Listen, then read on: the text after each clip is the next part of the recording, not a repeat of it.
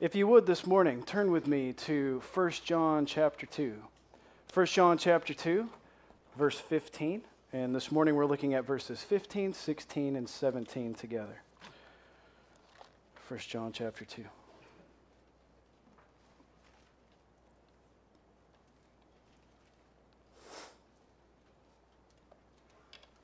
And it says, "Do not love the world or the things in the world. If anyone loves the world, the love of the Father is not in him. For all that is in the world, the desires of the flesh and the desires of the eyes and the pride of life, is not from the Father, but is from the world. And the world is passing away, along with its desires. But whoever does the will of God abides forever." I'm going to read a line here from something famous, and let's just see if you collectively can fill in the second part. I'm going to give you the first part, you give me the second part, okay? It's the title of the sermon today. How do I love thee? Let me count the ways. Good job. Let me count the ways. I wonder if you know this part. I love thee to the depth and the breadth and height my soul can reach, when feeling out of sight for the ends of being an ideal grace. I love thee to the level of every day's most quiet need, and by sun and candlelight. I love thee freely as men strive for night. I love thee purely as they turn from praise. I love thee with the passion put to use in my old griefs and with my childhood's faith. I love thee with the love I seem to be loose with the lost saints. I love thee with the breath, with smiles and tears of all my life, and if God choose, I shall love thee better after death. It's a good love poem. I didn't write it, if you didn't know. That's by Elizabeth Barrett Browning. She passed away in 1861. I'm not sure what year she actually wrote that. This morning, we're considering, how is it that we love the Lord God himself? How do you love him? Do you love him, and what does that look like? Let me count the ways. But let's look this morning at what our text has to say. Let me say this before we look at verse 15 here. But remember that John is writing to genuine believers, and he wants them to understand that there is a clear distinction between two groups. And if you're studying into John, this is called John's dualism. He always creates this kind of dualism that is two different camps. And we've seen it already in light and dark, right? There's either this or that. And you're either a child of God or you're not a child of God. You either love the children of God or you don't love the children of God. And so we're going to continue to see this idea of a dualism built into John's writings, that you're either this or you're that. It's kind of cut and dry. And this is the picture that John paints for us. So it's most obviously seen in the love for the children of God, and that's the one he keeps bringing up, right? If you are in the light, walking in the light of the Lord, then you will have love for God's children. He keeps bringing that point back up because it makes it evident, it makes it obvious. If you love God, you will be loving his children, and that's how it is. Okay, so two different things here. I'm going to summarize all of everything coming up to this point, and I'll put it on screen for you. It says, this is my summary of John, okay? Listen, true believers, those who have both my love and the love of God, listen. Here is what you must understand. And that's what he's done for us from chapter 1, verse 1, all the way to chapter 2, verse 14. Listen to what I have to say. Here's what you have to understand. In other words, it's been instruction, teaching. Here's what you need to know. Here's how it changes today. Here's how our text completely changes the feel of what we've been reading together so far, because here we find the very first imperative given by John, that is, his very first command to us. Up until this point, we have had no commands. Now, when we read Paul, we're used to commands, right? We're used to those verbal imperatives. Do this, don't do that, make sure you're doing this. Paul is very much giving us a lot of imperatives, but not so with John. John has been painting a picture for us so far. And now he's saying, in light of this picture, he's saying, here's how you need to understand it. now that you get it, now that you see, here is what you must do. And we're ready for that this morning. And he has painted a beautiful picture for us so far, hasn't he? We get it.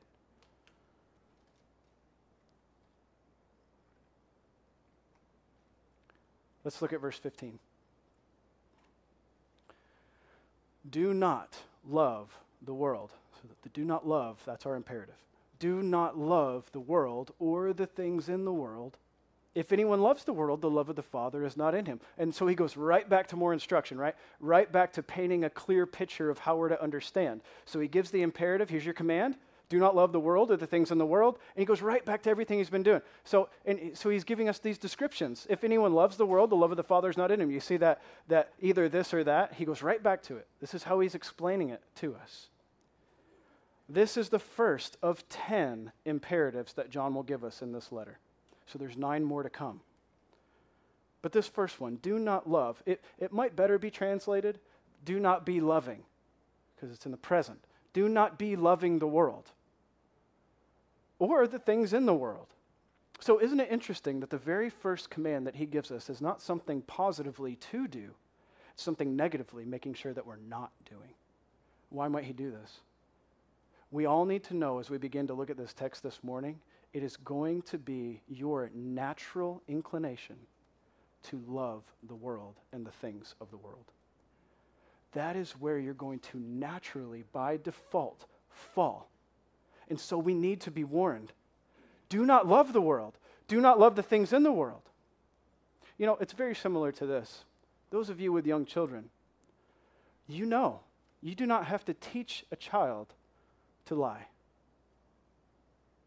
You know that, don't you? You used to be a child. No one had to teach you how to lie. You came up with that on your own. And you got good at it. Why don't we have to teach children to lie? Why do we have to teach them to tell the truth? Interesting. Because of a natural disposition. That's why. Your natural disposition, your natural inclination is going to be to lie. Why is that? Due to our hardness of heart, due to the effects of the fall on our condition, right? So same is true here. Because you are going to be naturally disposed to love the world and the things of the world, we need to be warned against it. Left unchecked, you will love the world and the things in the world. Be careful that this is not you. What is the world? And what are the things of the world? I want to know. Now, the word world, it has to mean something other than what I maybe think it means, because for God so loved the world that he gave. So God can love the world, but I can't love the world? Well, the word world must mean something different here then, right? And you're right about that. The word world does mean something different here. What does it mean? Really two options here about, first of all, this word love. Rob wants us to go here. So, okay, I'll hear you, Rob. We'll go with that. Okay? He's telling me to move on, I guess. The world. What is the world? The world, generally speaking, is that sphere of rebellion to God. This is what John intends for us to understand. When he says world, he is classifying it as all of that. People, attitudes, actions, thoughts, everything that exists inside the sphere of rebellion, whatever that is, that's the world. And the things in the world are the thoughts and the attitudes of that rebellion. So you have the thing itself, and then you have the individual parts that make it up. Does that make sense? I've got a little image here. I like illustrating things. So if the circle is the world, then the things in the world are the parts that compose it. And then he's going to tell us what those parts are, so we can fill that in. What are the parts? The desires of the flesh, the desires of the eyes, and the pride of life. Do you see it? So this is the world, and now specifically speaking, here are the things in the world that he's warning us against. So what is he telling us? If you are loving the world and the things in the world, this is proof. This is proof that what? 2 options. Either that God does not love you or that you do not love God. Do you see it in your text? Verse 15. If anyone loves the world, the love of the Father is not in him. Does that mean that God does not love me, or does that mean that I do not love God? Which is it? Well, they are so intricately woven together that it is both. Both is true. John will tell us this. I'm going to reference here 1 John 4, verses 19 and 20. So this is coming up very soon in his letter. Listen to what he says. We love because he loved us first. The reason that we love is because he first loved us. If anyone says, I love God, and yet hates his brother, he's a liar. For he who does not love his brother whom he has seen cannot love God whom he has not seen. So the ideas work together. If you have experienced the love of God, then you will have love for God. If you have not experienced the love of God, then you are not going to love God. And this is precisely what he's saying to us. The things you love, all of your affections, they should be concerned with the things of God. The things that he says are good, the things that he delights in, the truth, the light itself, should be what you love, because God is all of those things. When we love the world and the things of the world, we are finding satisfaction in those things, having regard for it, taking pleasure in it. And if our affections are wrapped up in the world, we've not truly experienced the love of God. Is all this making sense to you? I'm saying this a number of ways from a number of angles, all the same thing. Because this is what John does for us, isn't it? Doesn't he say one thing and then say it again and then say it again, kind of just from different angles? So do not love the world or the things in the world. Make sure that your life is marked by the things of God and not the things of the world. And so next he's going to tell us what those things are. He's going to tell us those thoughts and attitudes and how they're incompatible with love for God, a test of genuine faith. I thought of it this way. This is used, I think, a lot, but do you know what a litmus test is? You know, in its most basic sense, you have a liquid. I have a liquid. Do you know what this is? It appears to be water. You don't know what this is. I could be drinking a number of things here. But it appears as though it's water, right? How do we know? How do we know what this substance is? Well, really, a litmus test is to find out what a substance is and what is in it. And so you take a little strip of paper that has been properly treated, and you dip it in there, and if it turns a particular color, it shows that particular elements are found within that substance, and you can identify what it is. Does that make sense? What we have as the substance to be identified today is our life. What is our life? What is it composed of? What's in there? There could be a number of things here, and isn't that how we see one another? I'm looking at you, but what am I really looking at? Who are you truly? What's in there? I want to find out. I hope that you want to find out, because this is John's point to us. A test of true and genuine faith looks like this. What is really going on inside there? If only we had a little strip of paper that I could touch on my tongue and then take off, and it told me all the sins that were inside me. That would be great. I think, maybe. I don't know. That's scary. Burn the piece of paper after I look at it.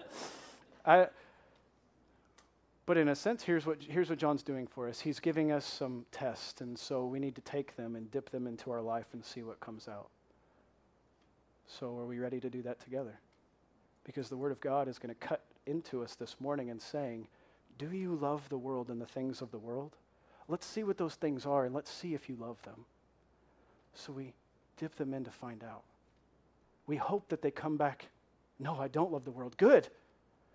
But if they do,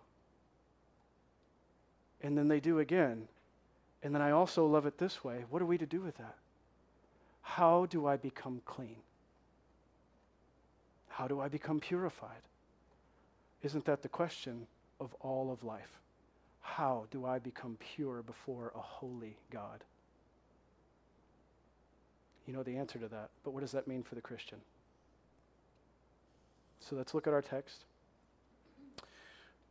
he goes to verse 16, and he says, "For all that is in the world, that is, the desires of the flesh and the desires of the eyes and the pride of life, is not from the Father, but is from the world." So we're going to look at these three things: the desires of the flesh, the desires of the eyes, and the pride of life. We're going to look at them individually, and we're going to examine our own lives in light of these three things. Do I love the desires of the flesh? Do I love the desires of the eyes? Do I love the pride of life? Are these things that are part of me? If we're not ready by the power of God and by His grace to evaluate our lives this morning, then there's no sense in moving forward. We want to hear what the Word of God has to say because we desire that as the Holy God has saved us, we now want to be obedient to Him. Not that He might save us more. You can't be saved more than you're saved. But we want to do it out of obedience because we have experienced the love of God, and I only want to love Him. Isn't it a hard thing, by the way, to try to figure out how to love somebody? Do you know what I'm saying? You ever try to love somebody and they did not feel loved by that? I really spent a lot of time and effort on doing that for you. And they're like, "Oh, well, that's great, thanks." Anyway, moving on. I did not feel loved by that. What they wanted was something entirely different. Now that would make me feel loved. We don't have to wonder about how to love our God. Isn't that such a grace of God? How do we love Him? Let me count the ways. How are you loving God with your life? So let's look at them together. The desires of the flesh. What does that mean? The things in the world. The desires of the flesh. We're going to get some help from Paul this morning. So if you would, turn with me to Galatians chapter 5. Galatians chapter 5.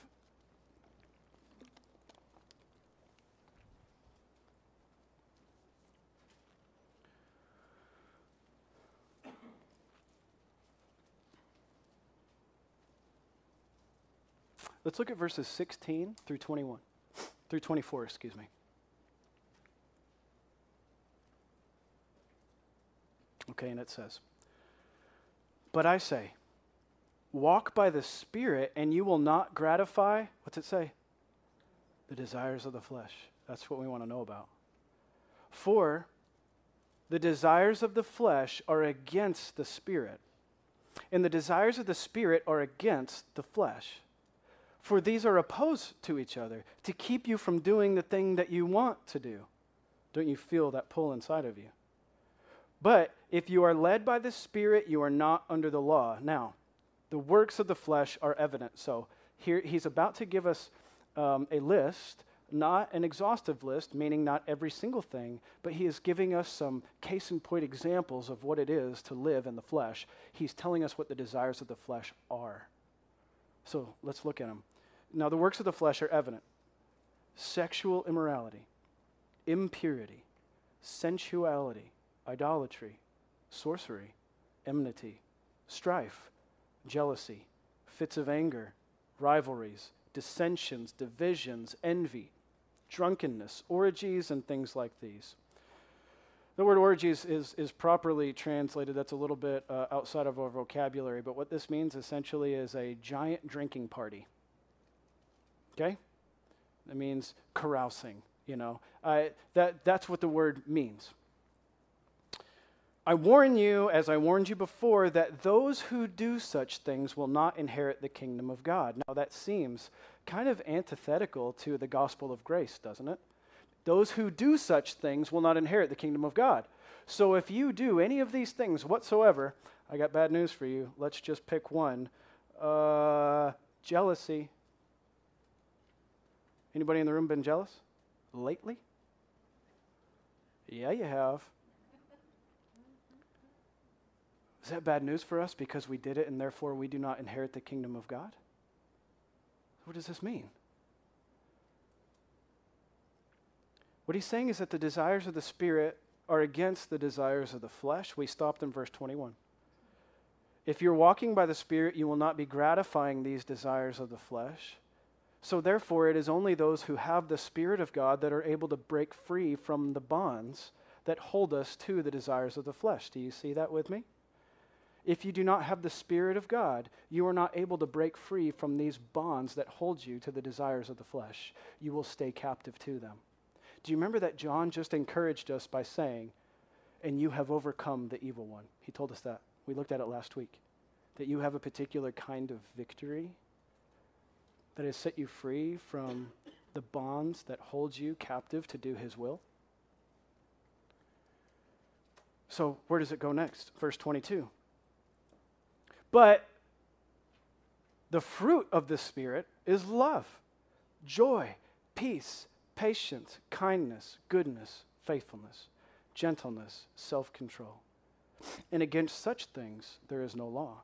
And those who here it is. You ready? You looking at it? And those who belong to Christ Jesus have crucified the flesh with its passions and desires. Those who belong to Jesus Christ by faith have taken the passions and the desires of the flesh and they have crucified them. What happens to something that's crucified? Except for Jesus.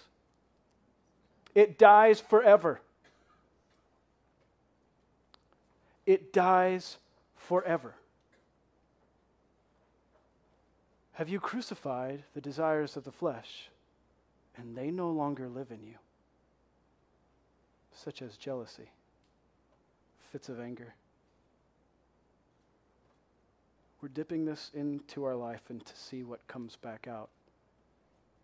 Now, we are told not to love the things in the world. Do not love them. What does that mean? The word for love here is a verb form of the word agape. Do not love. Don't have love for it. Do not be loving it. What does it mean to love? It means, in this context, to find absolute and sure fulfillment and satisfaction in that thing. You want to do it because you like it. You find satisfaction in it. Has this ever been true? That, for example, sexual immorality, which is a number of things, has that for any in this room, I wonder, been a temptation because you want to do it?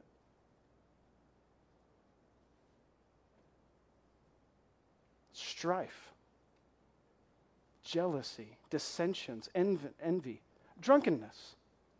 I want to do it because it feels good to me. I love it. You realize that's what love means?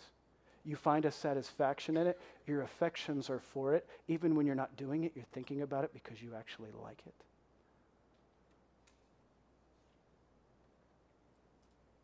But those who belong to Christ Jesus should have crucified these things. Do not love them. Do not love the things of this world. Do not love them. Do not desire them. Don't let your affection be for them. We can't. We shouldn't. If we love God, we should be loving Him, and loving Him looks like hating those things. So then, why do I find a struggle, a battle within me that actually loves those things? Why do I love those things? There's a battle inside of me. And yet, the battle is the whole point. The battle exists because there are two forces at work in you. For those who belong to the darkness, there is no battle. There are not two forces waging war against one another. There is only one side, and it has won. It has conquered. It has victory. It only does the evil. It is in the dark. But that is not you. Now the light is pushing out the darkness. Isn't that how light works, actually? Left unto itself, there is darkness. But we need the light of God, the light of the gospel of Jesus Christ to come and shine and to get rid, to expel the darkness from our lives. Do you feel that at work in you today? Is the light pushing out the darkness, or is there part of you that says, I like that darkness being there? I like it. I may go so far as to say I love it and I cannot be separated from it. I like getting angry. Don't take that from me. I'm angry about that. Don't take my anger from me. Don't take away the fact that I love getting drunk. It makes me feel better.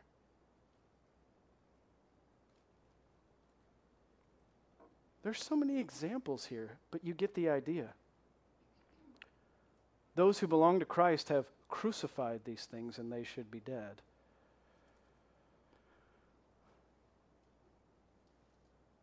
If I love my wife, am I loving the things of the world?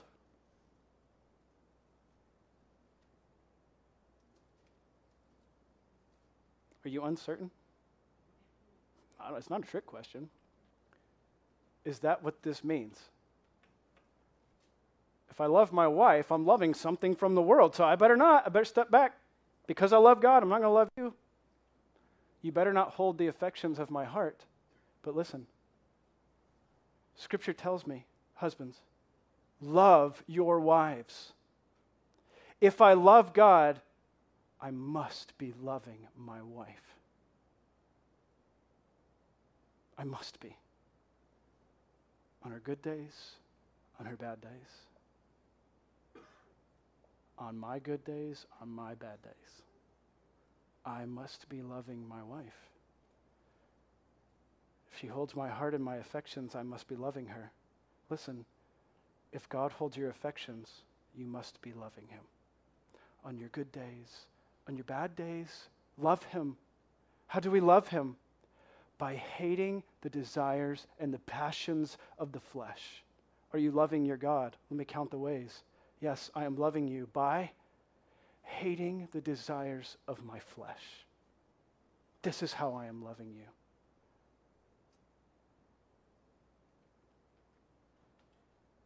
Let's look at the next one.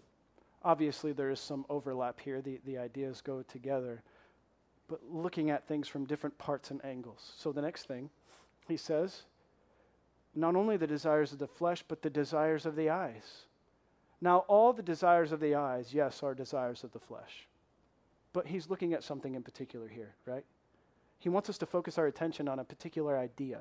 And what is that idea? That those things that we look at, that we focus on, stir up our affections. We see it and we must have it. What's a good place to go for this? How about Genesis chapter 3? Let's look at just a couple of verses. It says in Genesis 3, beginning in verse 1, "Now the serpent was more crafty than any of the beasts of the field, and the Lord God had made. And so he said to the woman, 'Did God actually say, you shall not eat of the tree that's in the garden?' And the woman said to the serpent, 'We may not eat of the fruit of the trees in the garden, but God said to you, you shall not eat of the fruit that is in the midst of the garden. Neither shall you touch it, lest you die.' But the serpent said to the woman, 'You will not surely die. For God knows that when you eat of it, your eyes will be opened, and you will be like God, knowing good and evil.' So, when the woman saw that the tree was good for food, and that it was a delight to the eyes, and that the tree was desired to make one wise, she took of its fruit and ate." What's going on here? There was something that all of a sudden became attractive to the eyes because she was influenced. You ever been influenced to see something in a new light that you once thought was detestable, and someone said, "But what if you look at it in this light? Doesn't it look better?" See, it's okay to do. See, it's okay. Not only is it okay, it's great. Come, do it with me. Do you love it? I didn't want it until I saw it. And I didn't want it until I saw it in the light of what you're telling me. Now I do want it. Because it stirred up an affection. But here's the thing, that when you look at something, you have to first evaluate it. Right? You look at me, you evaluate me, right? What's he doing wearing those skinny jeans? I don't think that's appropriate. What's going on there? But you get the idea, right? You look at something and you evaluate it. Is that good or is that not good? I look at something and I evaluate it. See, there's a decision process happening in our minds whenever we look at something. You look at your food and you decide whether it's desirable or not to eat, don't you? Listen to what Job said, Job 31:1. I have made a covenant with my eyes. How then could I gaze at a virgin? Because he knew. What did he know? If I look at her, I'm going to want her. So therefore, what am I going to do? I'm not going to look at her. I have made a covenant with my eyes. Why? Because the eyes feed the affections. Are we careful about what we look at? It amazes me that there is in our culture such an embrace of pornography, a looking at with the eyes so as to stir up affections. Do you know what's going on there? You look at things with a craving to be satisfied. Isn't that what's happening in all these cases? You look at something with a craving to be satisfied, and you take it and you want it. Do you see how the desires of the eyes work? You look at it and you want it. Now, this could also come into coveting, right? You look at something someone else has and you want it. Now, we must not be loving the desires of the eyes. How does your life come back out? Are you desiring? Are you loving? Or do you have affection for what your eyes see?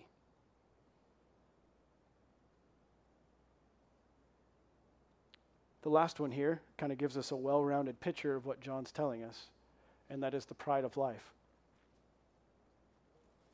The pride of life. These are the things in the world that we should not be loving. What is the pride of life? We've looked at the desires of the flesh, the desires of the eyes. Now, what is the pride of life that we should not be loving? Specifically, the word life here is a little tricky. It's bios. That's where we get like the word biology.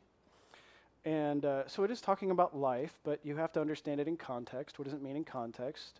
John will use this in chapter 3 in a particular context, which is also true here, which is a pride in possessions. That's why some of your Bibles may say that. A pride in possessions, a pride in what you own, a pride in what you have, a pride of life. Let's look for just a moment at 1 Timothy chapter 6. 1 Timothy chapter 6. And let's look at verses 6 through 12. It says, "But godliness with contentment is great gain. We brought nothing into the world. We cannot take anything out of the world. But if we have food and clothing with these, we will be content. But those who," listen to the words, "those who desire to be rich fall into temptation, into a snare," that is a trap made for animals, into many senseless and harmful desires. See how it breeds desires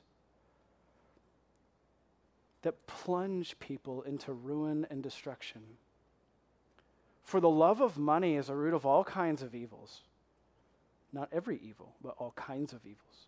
It is through this craving, that some have wandered away from the faith and pierced themselves with many pangs, hurts. As for you, O man of God, flee these things. And so let's focus our attention there. So, what is at the heart of your drive for life? Where are your affections? The issue here is how we can sustain ourselves that we can have power, that we are in control, and that we are better than other people. You want to have everything you can have to say, I have everything I need. And therefore, who do you not need? I don't need God. I don't need a God. I have taken care of myself. And in fact, I'm going to raise myself up to such a status that I have more than you, I have more power than you, I am dependent on no one. I am the God of my own life. Ultimately, a desire to be rich only leads you down this path. Why do you want money? What is that money going to do for you? A pride in possessions, a love for life. What is it going to do? Tell me. Gain everything. Are you better off spiritually for that? What does that hold for you? Does that keep you from being sick? Does that keep you from having problems? Oh, it's been said, right? More money, more problems. That's true, in its own way. Why do we want money? But what does Paul tell Timothy, who is young? Listen to what he says. But as for you, flee these things. Run away. Run away from it. Is that what you do in the pride of possessions, the pride of life? You run away from that idea.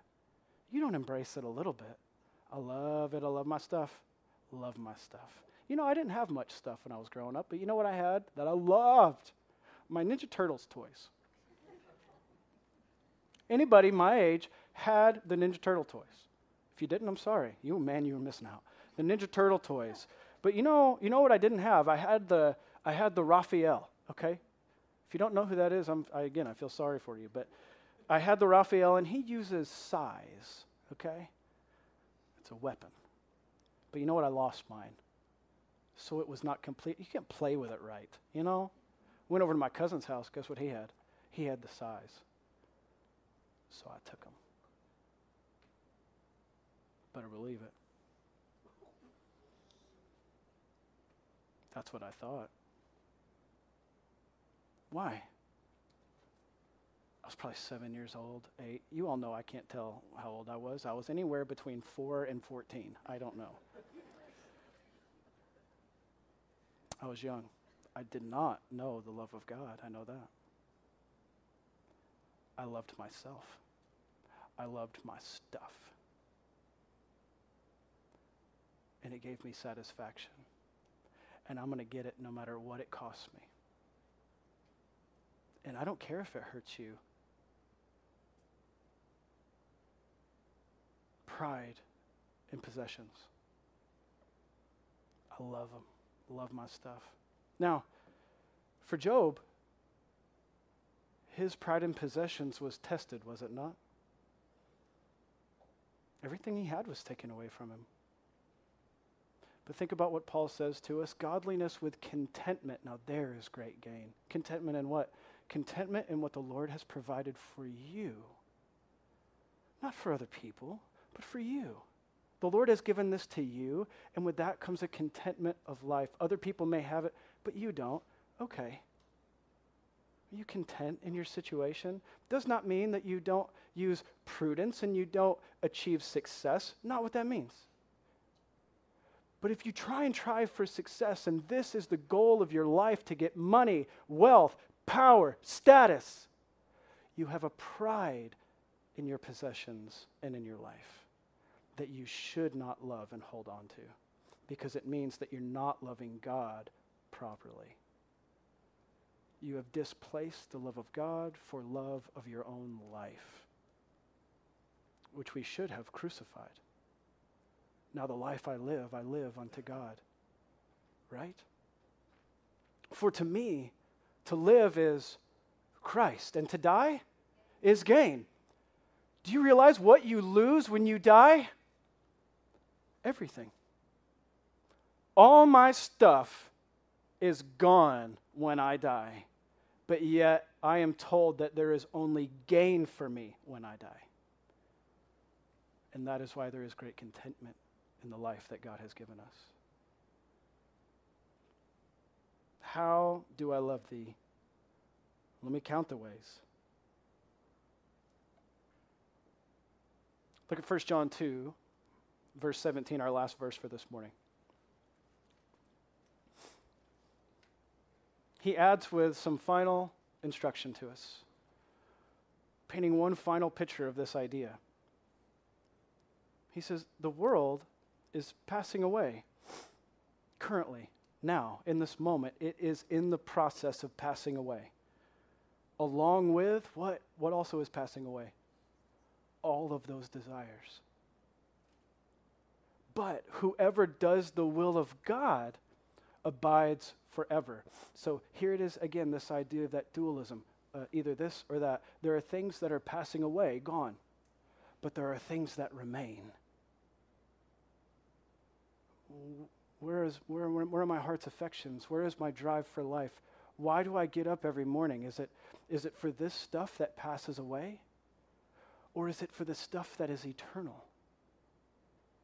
This is a test of your heart. Do you find yourself being completely exhausted by life? I know many of you do because I know you. Maybe, just maybe, a thought for consideration. If your life is so busy that you're exhausted, what energy do you have to love your God? Maybe your life needs to be not so exhausting. Maybe you need to cut some things out and simplify. Maybe you're the reason you're so distracted. Maybe it's love for the things in the world that have set you on a path of being exhausted, trying to accumulate those things and satisfy those desires. But just maybe, if the goal of our life was to love the Lord our God in everything we do, everything I put my hand to is going to be for the Lord. And if I find that something is detracting from that, distracting me, pulling me away from the love of my God, I can't do that anymore. You know, one of the difficult things for me when I was a young believer was there was something that was distracting me from the love of God. And for me, it may not be this way with everyone, but understand it was this for me, was music. My music was not God-honoring. And it was, in a sense, what my eyes were looking at, even though it was my ears hearing it. You get what that means, right? My mind's eye saw my music. And it was filling my heart with different desires that were not for the things of God. So there was something I had to cut out of my life like that. I had to get rid of it. And then I had to pursue the Lord my God with everything I had. Now, I just wonder, is there something in your life that needs to be cut out because it is such a distraction from the love of God? And if you're doing it for the love of God, is not God's blessing behind what we're doing? You think that in working and working and working and working, gotta work more, gotta have money. So much to the extent that there is nothing left for my church family, for my family at home, for devotion to God, because everything I have is absorbed in making money. Now I know that's true for many of you because it's true of the American culture. I wonder, where are we spending our time and our energy, and what are our affections wrapped up in? And does it display the love you have for God? Do you love the Lord your God? Is your life on display of that reality? Or if someone were to look at your life, you'd say, clearly you love to work. Clearly. There's no doubt in my mind. You love to work. You love to be busy. You must love being exhausted. I wonder if our life needs to look, no, to be exhausted. Listen, I'm exhausted today. I did a lot of work yesterday. But are you spiritually, emotionally, mentally drained to the extent that you have nothing left to give? We have a big problem with that.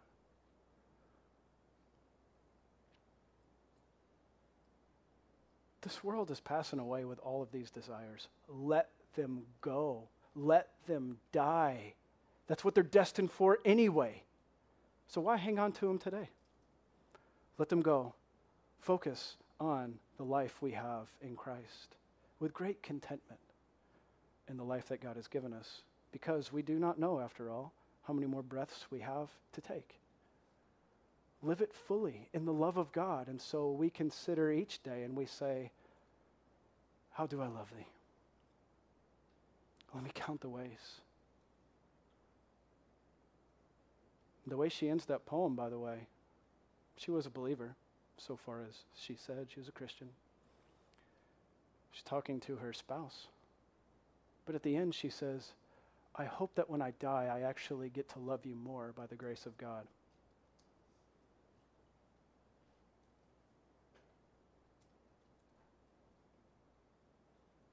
Is that the trajectory of our life, that when I die, I hope that my love for God, my love for him is only growing with each day. And when I die, I only hope that I love him more, which actually he has promised us. There is only more to gain.